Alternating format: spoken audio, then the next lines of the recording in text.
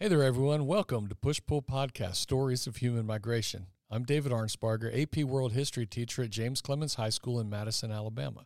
And today, our guest is my favorite student, Quynh, and she's going to tell us a very interesting story about her uncle and how he came to the United States from Vietnam. Quynh, welcome to the show, and this is a very interesting story. I'm looking forward to hearing it. Okay, hi everybody, I'm Quynh. So my uncle, his name is Hao, a Vietnamese name. He lived here 40 years, and he just came back to Vietnam one time. That the time I met him, he was kind and careful. He was born in 1962 and absolutely lived during the Vietnam Wars. After that war, you know that there was a Indochina War around Vietnam, Laos, and Cambodia. He was 18 at that time, about 1980, and he had to go to serve in the military. During the Indochina War, the Vietnamese people always says the sentence the moment you decide to serve in military is the moment you choose to die. It was so scary, and anyone who agreed to serve the military, they would be sent to Cambodia, where the war happened, and never came back. Yeah, so, okay, I'm going to back up and kind of go over this again because, most people, Quynh, are very familiar with what we know as the Vietnam War, okay? Yes. But, a lot of people don't know that wasn't really the end of sort of the struggles that was in Indochina there, right? Yeah. So in Cambodia, there was Pol Pot, and he took over and said he was a communist, and then the Vietnamese were communist, and do you know any part of that story, the context on that? I really don't know. I was told like that. Yeah, well, and I don't know a whole lot about it either, but I've already learned something here that Vietnamese people were being drafted to get into the Vietnamese army, and they had to invade Cambodia, and they probably didn't want to do that. Yes. Yeah. Yeah, they had to. So my uncle, he didn't want to do that.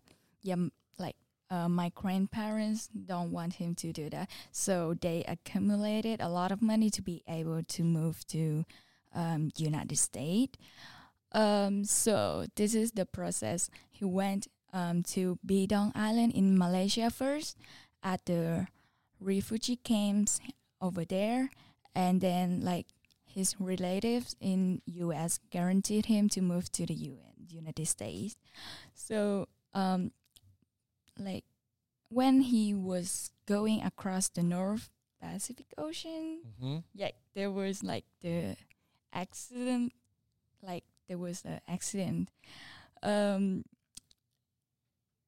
He almost died there because the waves hit him too hard, and luckily he survived because This is on a pretty big ship, though. Yeah, really big.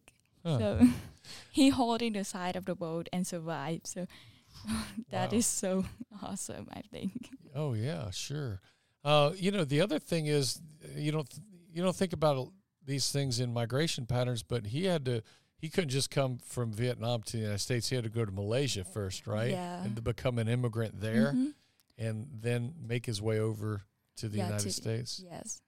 And did he have help here in the States did he have family here before he came over? Or what kind of connections did he have? He had the relatives of here, the person he knowed here to help him live here. Yeah, he just passed away in 2019. Okay. Yeah, when he was doing some paperwork to me and my family to go here. Yeah. So was it? So you're from Vietnam. Yes. Okay.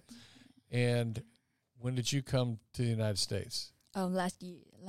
Last year, and it was because of him that you all were able to. Can you tell us about that? So I really don't know the process is, Right. but he do the paperwork for us. He has to be the American had the citizenship, Right. and then he will be able to like to guarantee us to go to here. Yeah. Yeah. So, and this is it's a very familiar pattern we've seen on our podcast. This we call it chain migration, where there was somebody here that he sort of came over and got some help from, and then once he's established himself, he's going back to the old country and he's bringing more of his relatives and more people over. Okay. How many people in all came here because of your uncle? I think about 8 families. 8 families? Yes, wow. 8 families. Yeah, what an incredible story. And how scary was it for him, or do you know, trying to get out of Vietnam because he had to, like, did he like run away from the army or what? Yeah, like run away. Gosh, I can't imagine. Yeah. I'd say from the standpoint, that's a pretty big push factor, right? Yes. Not wanting to go to fight in Cambodia. Yeah. And die. Oof, wow. And plenty of help here that he had, or a little bit of help, and then seems like a big help to the rest of your family getting here. Yes. Yeah, what an incredible story. Thank you. And a very unique story. And we've had there's people from Vietnam here, right? You've met them here, and you know some of them, right? Yeah. So that's not completely unique, but your story here of your uncle is a pretty special, unique story. But it kind of fits into the context of people coming here from Vietnam. So, yes. Anything else you want to tell us? Everything, no. Thank you. All right. Well, that was a wonderful story about your uncle, and hope things continue to work well for your family. And it all started with your uncle. Okay. Thank you. All right, Quynh.